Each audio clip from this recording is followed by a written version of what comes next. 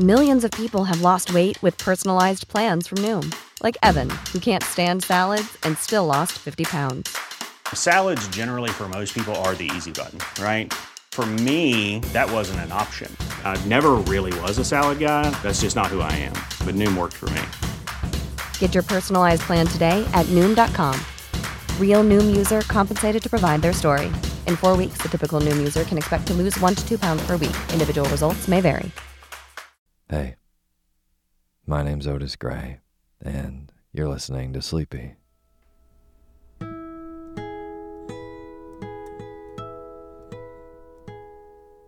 Podcast where I read old books to help you get to sleep, and a proud member of the Airwave Podcast Network.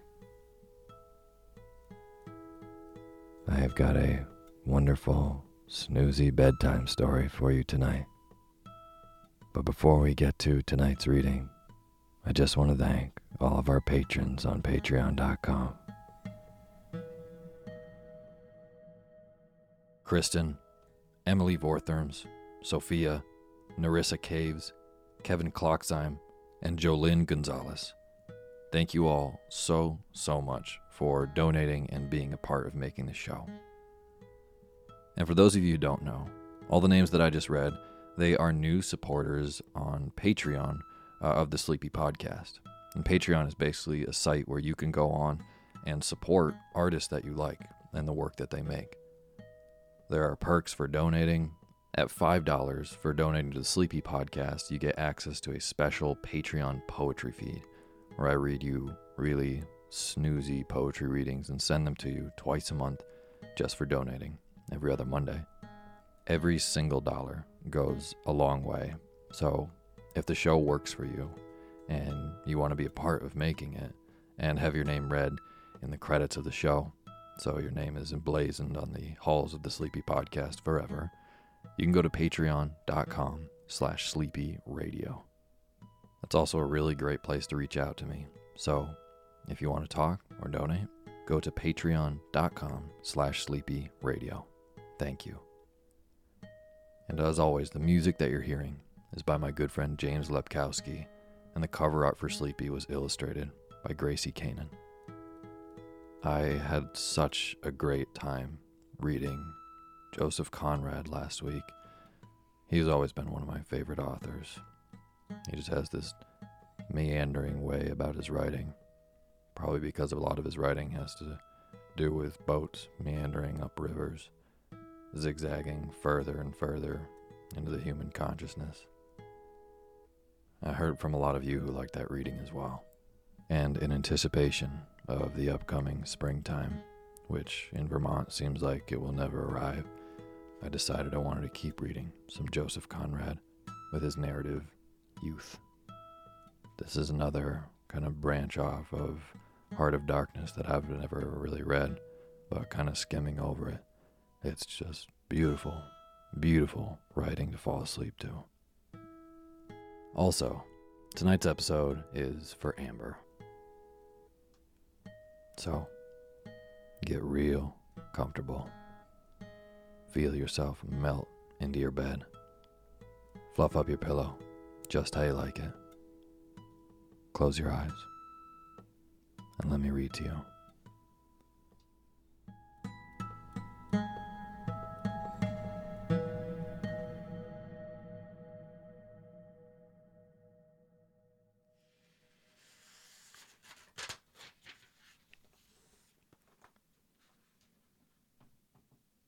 This could have occurred nowhere but in England, where men and the sea interpenetrate, so to speak. The sea entering into the life of most men, and the men knowing something, or everything about the sea, in the way of amusement, of travel, or of breadwinning. We were sitting round a mahogany table that reflected the bottle, the claret glasses, and our faces as we leaned on our elbows. There was a director of companies, an accountant, a lawyer, Marlowe, and myself. The director had been a company boy. The accountant had served 4 years at sea. The lawyer, a fine, crusted Tory, high churchman, the best of old fellows, the soul of honor, I've been chief officer in the P&O service in the good old days when mail boats were square-rigged, at least on 2 masts, and they used to come down the China Sea before a fair monsoon with stun sails set alow and aloft. We all began life in the merchant service. Between the 5 of us, there was a strong bond of the sea, and also the fellowship of the craft, which no amount of enthusiasm for yachting, cruising, and so on can give, since one is only the amusement of life, and the other is life itself. Marlowe, at least I think that's how he spelt his name, told the story, or rather the chronicle of a voyage. Yes, I've seen a little of the eastern seas, but what I remember best is my first voyage there. You fellows know there are those voyages that seem ordered for the illustration of life, that might stand for a symbol of existence. You fight, work, sweat, nearly kill yourself. Sometimes do kill yourself, trying to accomplish something, and you can't. Not from any fault of yours. You simply can do nothing, neither great nor little, nor a thing in the world, not even marry an old maid, or get a wretched 600-ton cargo of coal to its port of destination. It was altogether a memorable affair. It was my first voyage to the East, my first voyage as second mate. It was also my skipper's first command. You'll admit it was time. He was 60, if a day, a little man with a broad, not very straight back, with bowed shoulders and one leg more bandy than the other. He had that queer, twisted-about appearance you see so often in men who work in the fields. He had a nutcracker face, chin and nose trying to come together over a sunken mouth, and was framed in an iron-gray, fluffy hair that looked like a chin strap of cotton wool sprinkled with coal dust. He had these blue eyes and that old face of his, which were amazingly like a boy's, with that candid expression some quite common men preserve to the end of their days by a rare internal gift of simplicity of heart and rectitude of soul.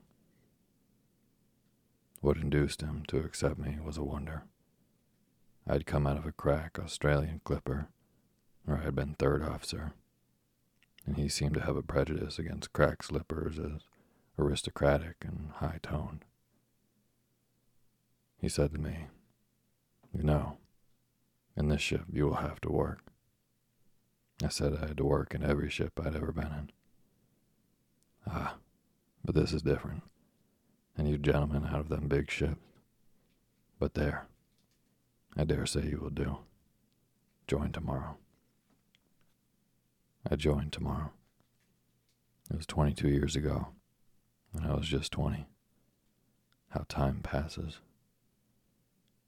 It was one of the happiest days of my life. Fancy, second mate for the first time, a really responsible officer. I wouldn't have thrown up my new billet for a fortune. The mate looked me over carefully. He was also an old chap, but of another stamp. He had a Roman nose and a snow-white long beard, and his name was Mahan, but he insisted that it should be pronounced Man. He was well connected, yet there was something wrong with his luck, and he had never got on. As to the captain, he had been for years in coasters, then in the Mediterranean, and last in the West Indian trade. He had never been around the Capes. He could just write a kind of sketchy hand. I didn't care for writing at all. Both were a thorough good seaman, of course, and between those two old chaps I felt like a small boy between two grandfathers. The ship was also old. Her name was Judea. Queer name, isn't it? She belonged to a man, Wilcox, some name like that. But he's been bankrupt and dead these 20 years or more, and his name doesn't matter. She had been laid up in the Shadwell Basin for ever so long. You may imagine her state. She was all rust, dust, grime, soot aloft, dirt on the deck. To me, it was like coming out of a palace into a ruined cottage. She was about 400 tons, had a primitive windlass, wooden latches to the doors, not a bit of brass about her, and a big square stern. There was on it, below her name in big letters, a lot of scroll work, with the gilt off, and some sort of coat of arms with the motto, "Do or Die," underneath. I remember it took my fancy immensely. There was a touch of romance in it, something that made me love the old thing, something that appealed to my youth. We left London in ballast, sand ballast, to load a cargo of coal in a northern port for Bangkok. Bangkok. I thrilled. I had been 6 years at sea, but had only seen Melbourne and Sydney. Very good places, charming places in their own way, but Bangkok.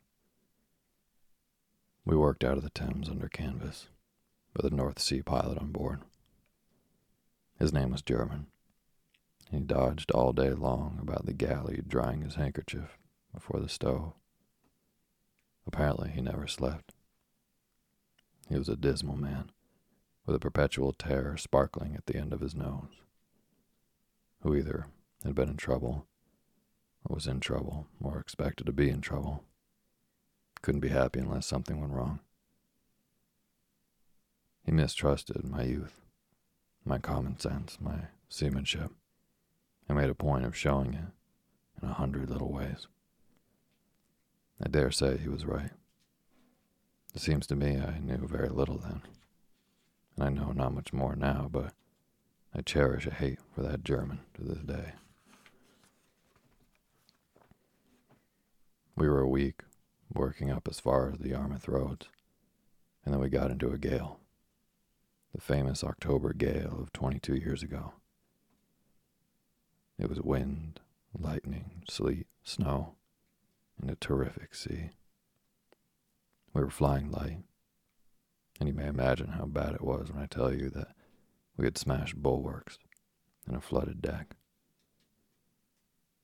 On the second night, she shifted her ballast into the lee bow, and by that time, we had been blown off somewhere on the Dogger Bank. There was nothing for it to go but below with shovels and try to right her.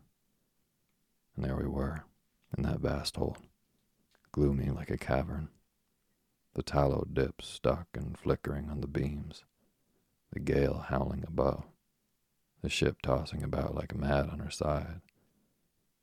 There we all were, German, the captain, everyone, hardly able to keep our feet, engaged on that gravedigger's work, and trying to toss shovelfuls of wet sand up to windward. At every tumble of the ship, you could see vaguely in the dim light men falling down with a great flourish of shovels. One of the ship's boys, we had two, impressed by the weirdness of the scene, wept as if his heart would break. We could hear him blubbering somewhere down in the shadows. On the third day, the gale died out, and by, a country tug picked us up. We took 16 days in all to get from London to the Tyne. When we got into dock, we had lost our turn for loading, and they hauled us off to a tier where we remained for a month. Mrs. Beard, the captain's name was Beard, came from Colchester to see the old man. She lived on board. The crew of runners had left, and there remained only the officers, one boy, and the steward, a mulatto who answered to the name of Abraham. Mrs. Beard was an old woman, with a face all wrinkled and ruddy like a winter apple, and the figure of a young girl. She caught sight of me once, sewing on a button, and insisted on having my shirts to repair. This was something different from the captain's wives I had known on board, crack clippers. When I brought her the shirt, she said, And the socks. They want mending, I'm sure. And John's, Captain Beard's things are all in order now. I would be glad of something to do. Bless the old woman. She overhauled my outfit for me. And meantime, I read for the first time Sartor Resartus and Burnaby's Ride to Kiva. I didn't understand much of the first then, but I remember I preferred the soldier to the philosopher at the time, a preference which life has only confirmed. One was a man and the other was either more or less. However, they are both dead. And Mrs. Beard is dead. And youth, strength, genius, thoughts, achievements, simple hearts, all dies, no matter. They loaded us at last. We shipped a crew, 8 able-bodied seamen and 2 boys. We hauled off one evening to the buoys at the dock gates, ready to go out, and with a fair prospect of beginning the voyage next day. Mrs. Beard was to start for home by a late train. When the ship was fast, we went to tea. We sat rather silent through the meal. Man, the old couple, and I. I finished first, and slipped away for a smoke, my cabin being a deck house just against the poop. It was high water, blowing fresh with a drizzle. The double dock gates were open, and the steam colliers were going in and out in darkness, with their lights burning bright, a great plashing of propellers, rattling of winches, and a lot of hailing on the pierheads. I watched the procession of headlights gliding high and of green lights gliding low in the night, when suddenly a red gleam flashed at me, vanished, came into view again and remained. The fore end of the steamer loomed up close. I shouted down the cabin, "Come up, quick," and then heard a startled voice saying afar in the dark, "Stop her, sir." A bell jingled.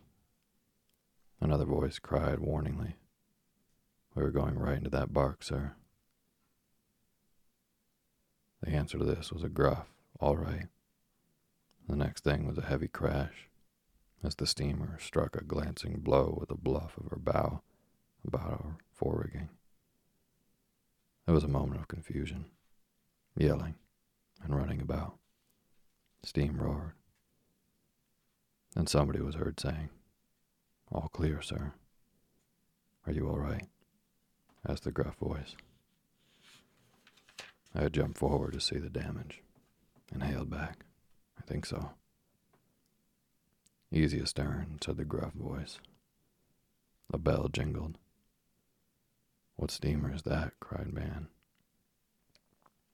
By that time she was no more to us than a bulky shadow maneuvering a little way off. They shouted at us some name, a woman's name, Miranda or Melissa or some such thing. "This means another month in this beastly hole," said man to me, as we peered with lamps about the splintered bulwarks and broken braces. "But where's the captain?" We had not heard or seen anything of him all that time. We went aft to look. A doleful voice arose, hailing somewhere in the middle of the dock. "Judea, ahoy." How the devil did he get there? "Hello," we shouted. "I'm adrift in our boat without oars," he cried. A belated waterman offered his services, and man struck a bargain with him for £0.50 to tow our skipper alongside. But it was Mrs. Beard that came up to the ladder first. They have been floating about the dock in that miserly cold rain for nearly an hour. I was never so surprised in my life. It appears that when he heard my shout, "Come up," he understood at once what was the matter, caught up his wife, ran on deck, and came across, and down into our boat, which was fast to the ladder. Not bad for a 60-year-old. Just imagine that old fellow saving heroically in his arms that old woman, the woman of his life. He set her down on a thwart and was ready to climb back on board when the painter came adrift somehow, and away they went together. Of course, in the confusion, we did not hear him shouting. He looked abashed. She said cheerfully, "I suppose it does not matter my losing the train now." "No, Jenny, you go below and get warm," he growled. Then to us, "A sailor has no business with a wife," I say. There I was, out of the ship. Well, no harm done this time. Let's go and look at what the fool of the steamer smashed. It wasn't much, but it delayed us 3 weeks. At the end of that time, the captain being engaged with his agents. I carried Mrs. Beard's bag to the railway station and put her all comfy into a third-class carriage. She lowered the window to say, "You are a good young man. If you see John, Captain Beard, without his muffler at night, just remind him from me to keep his throat well wrapped up." "Certainly, Mrs. Beard," I said. "You are a good young man. I noticed how attentive you are to John, to Captain." The train pulled out suddenly. I took my cap off to the old woman. I never saw her again. Pass the bottle. We went to sea next day. We made that start for Bangkok. We had been already 3 months out of London. We expected it to be a fortnight or so at the outside. It was January, and the weather was beautiful. The beautiful sunny winter weather that is more charm than in the summertime, because it is unexpected and crisp, and you know it can't last long. It's like a windfall, like a godsend, like an unexpected piece of luck. It lasted all down to the North Sea, all down Channel, and it lasted till we were 300 miles or so to the westward of the Lizards. Then the wind went round to the southwest and began to pipe up. In 2 days it blew a gale. The Judea, hove to, wallowed on the Atlantic like an old candle box. It blew day after day. It blew with spite, without interval, without mercy, without rest. The world was nothing but an immensity of great foaming waves rushing at us, under a sky low enough to touch with the hand, and dirty like a smoked ceiling. In the stormy space surrounding us, there was as much flying spray as air. Day after day and night after night, there was nothing round the ship but the howl of the wind, the tumult of the sea, the noise of water pouring over her deck. There was no rest for her, and no rest for us. She tossed, she pitched, she stood on her head, she sat on her tail, she rolled, she groaned, and we had to hold on while on deck and cling to our bunks when below, in a constant effort of body and worry of mind. One night man spoke through the small window of my berth. It opened right into my very bed, and I was lying there sleepless, in my boots, feeling as though I had not slept for years and couldn't if I tried. He said excitedly, "You got the sounding rod in here, Marlowe. I can't get the pumps to suck. By God, it's no child's play." I gave him the sounding rod and lay down again, trying to think of various things, but I thought only of the pumps. When I came on deck, they were still at it, and my watch relieved at the pumps. By the light of the lantern brought on deck to examine the sounding rod, I caught a glimpse of their weary, serious faces. We pumped all the 4 hours. We pumped all night, all day, all the week. Watch and watch.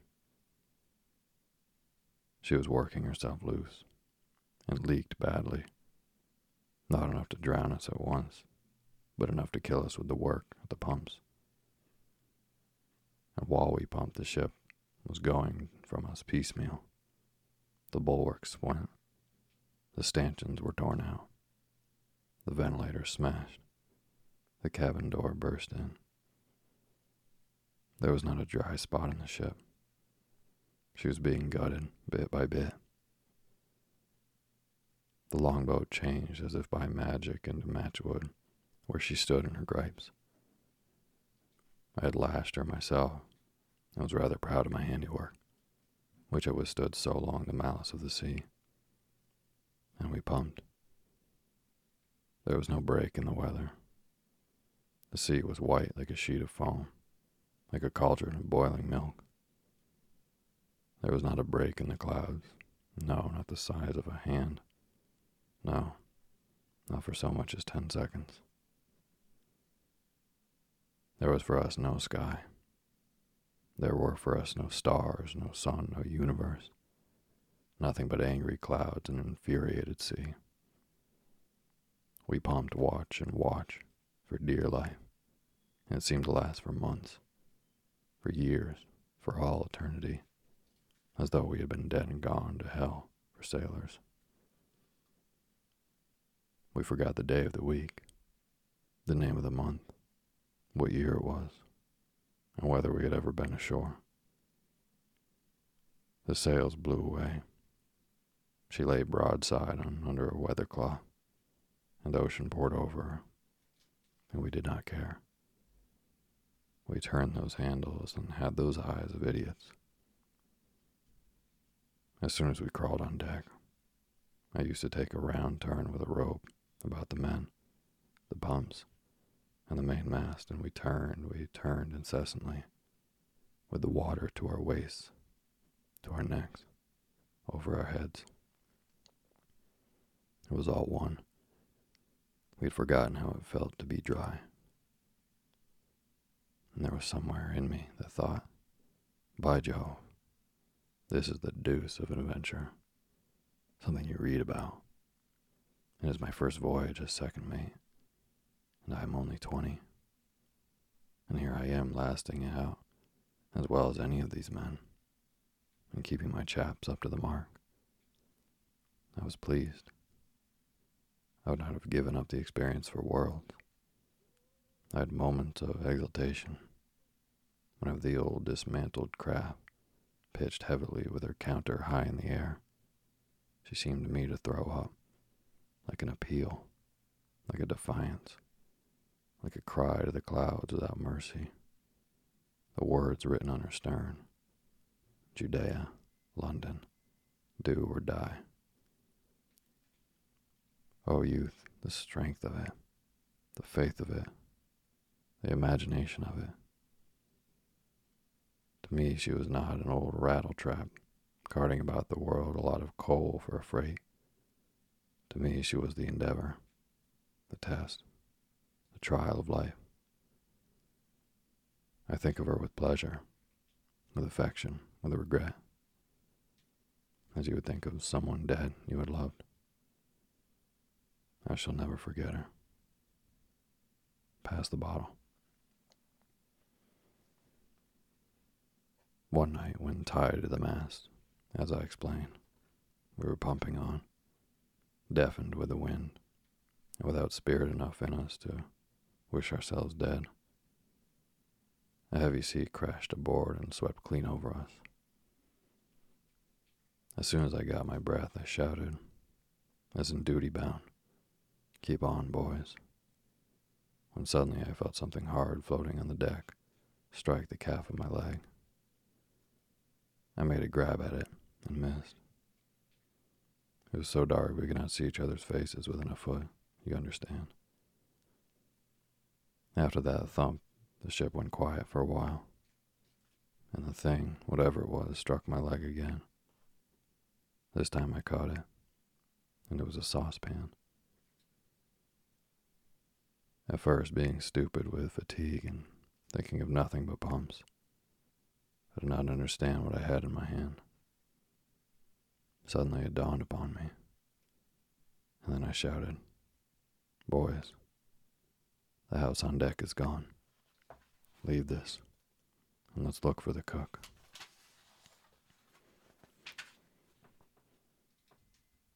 There was a deck house forward which contained the galley, the cook's berth, and the quarters of the crew.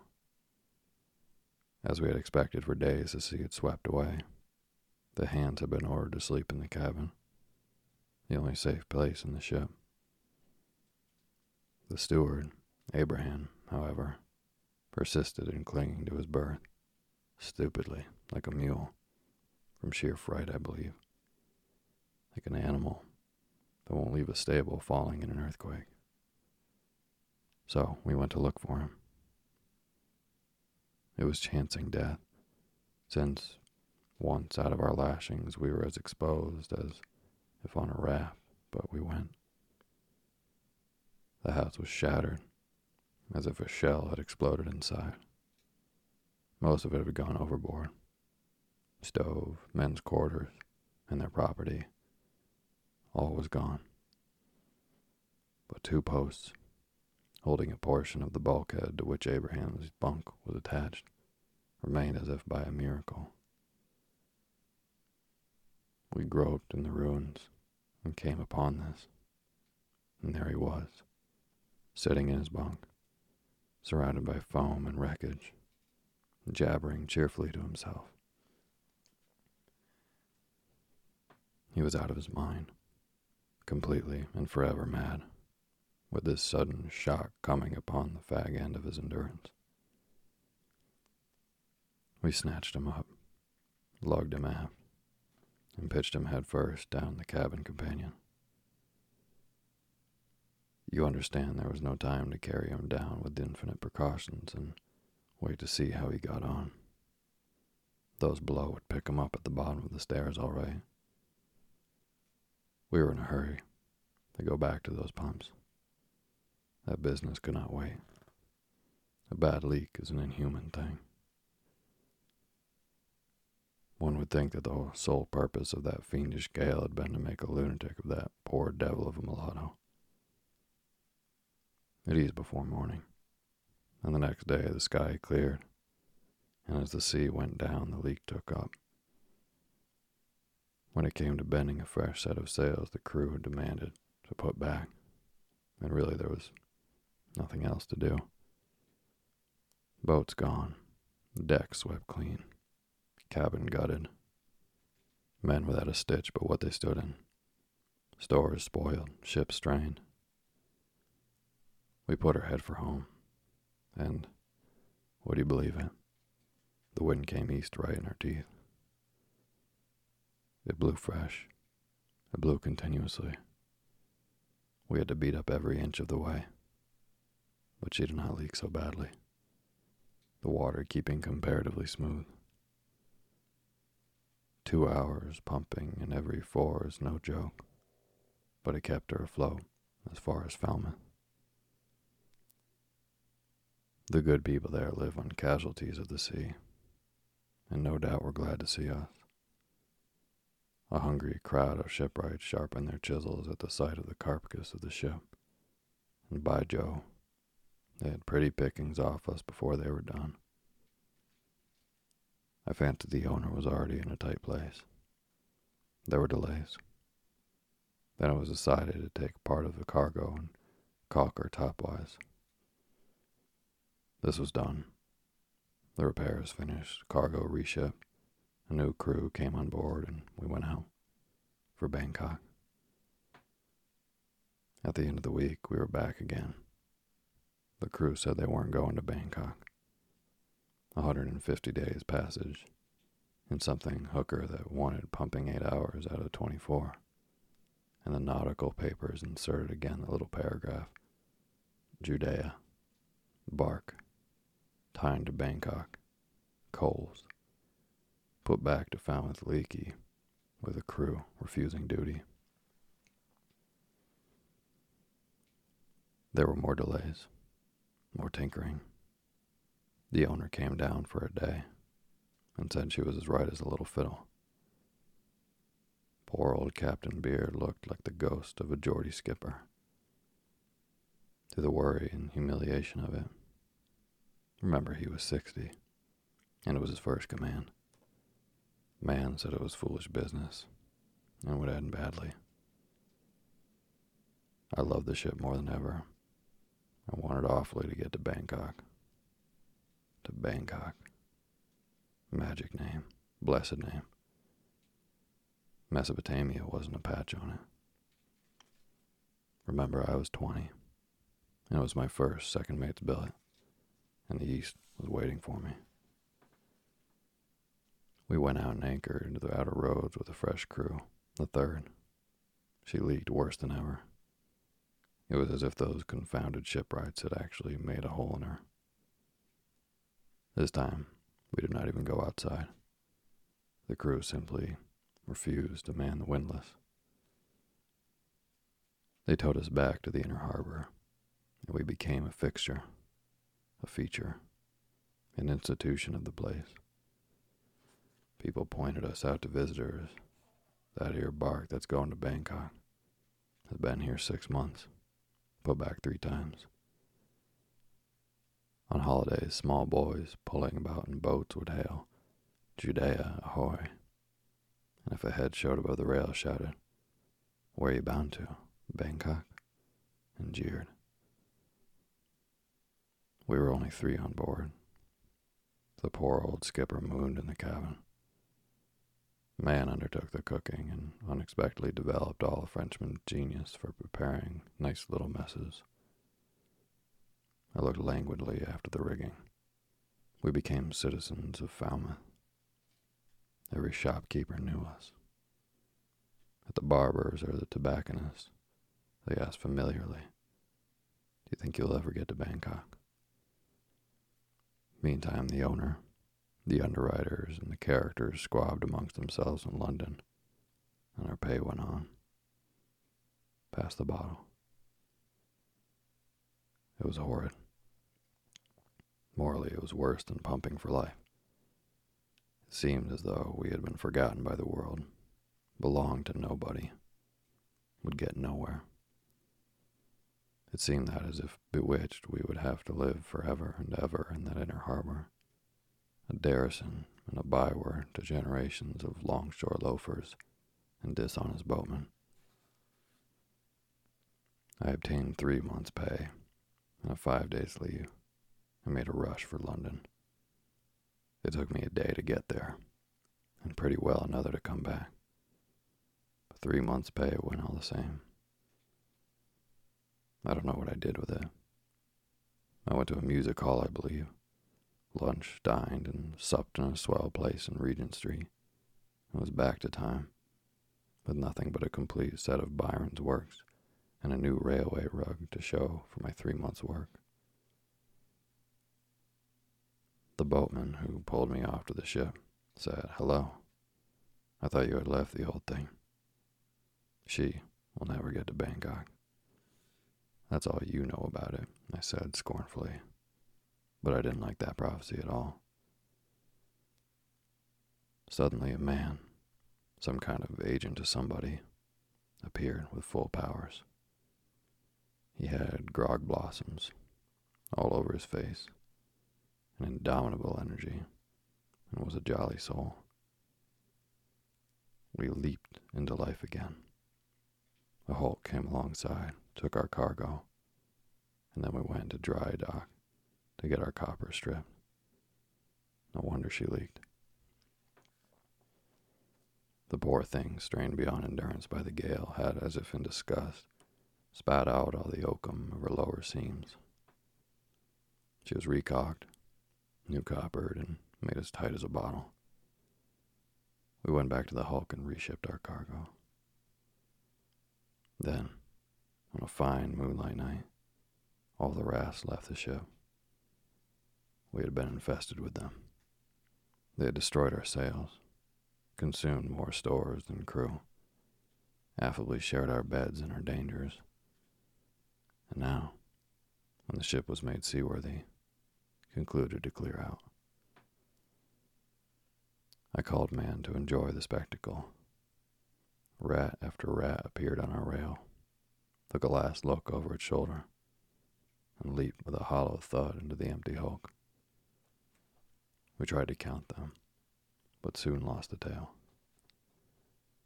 The man said, well, don't talk to me about the intelligence of rats. They ought to have left before, and we had that narrow squeak from foundering. There you have the proof how silly it is, the superstition about them. They leave a good ship for an old rotten hulk, where there's nothing to eat, too. The fools. I don't believe they know what is safe, or what is good for them, any more than you or I. And after some more talk, we agreed that the wisdom of rats had been grossly overrated, being in fact no greater than that of men. The story of the ship was known by this, all up the channel, from Land's End to the Forelands. We could get no crew on the south coast. They sent us one, all complete, from Liverpool, and we left once more, for Bangkok. We had fair breezes, smooth water right into the tropics, and the old Judea lumbered along in the sunshine. When she went 8 knots, everything cracked aloft, and we tied our caps to our heads. But mostly she strolled on, at the rate of 3 miles an hour. What could you expect? She was tired, that old ship. Her youth was where mine is, where yours is. You fellows who listen to this yarn, and what friend would throw your years and your weariness in your face? We didn't grumble at her. To us aft, at least, it seemed as though we had been born in her, reared in her, had lived in her for ages, had never known any other ship. I would just as soon have abused the old village church at home for not being a cathedral. And for me, there was also my youth to make me patient. There was all the East before me, and all life, and the thought that I had been tried in that ship, and had come out pretty well. And I thought of men of old who, centuries ago, went that road in ships that sailed no better, to the land of palms, and spices, and yellow sands, and of brown nations ruled by kings more cruel than Nero the Roman, and more splendid than Solomon the Jew. The old bark lumbered on, heavy with her age and the burden of her cargo, while I lived a life of youth, in ignorance and hope. She lumbered on through an interminable procession of days, and the fresh gilding flashed back at the setting sun, seemed to cry out over the darkening sea, the words painted on her stern: Judea, London, do or die.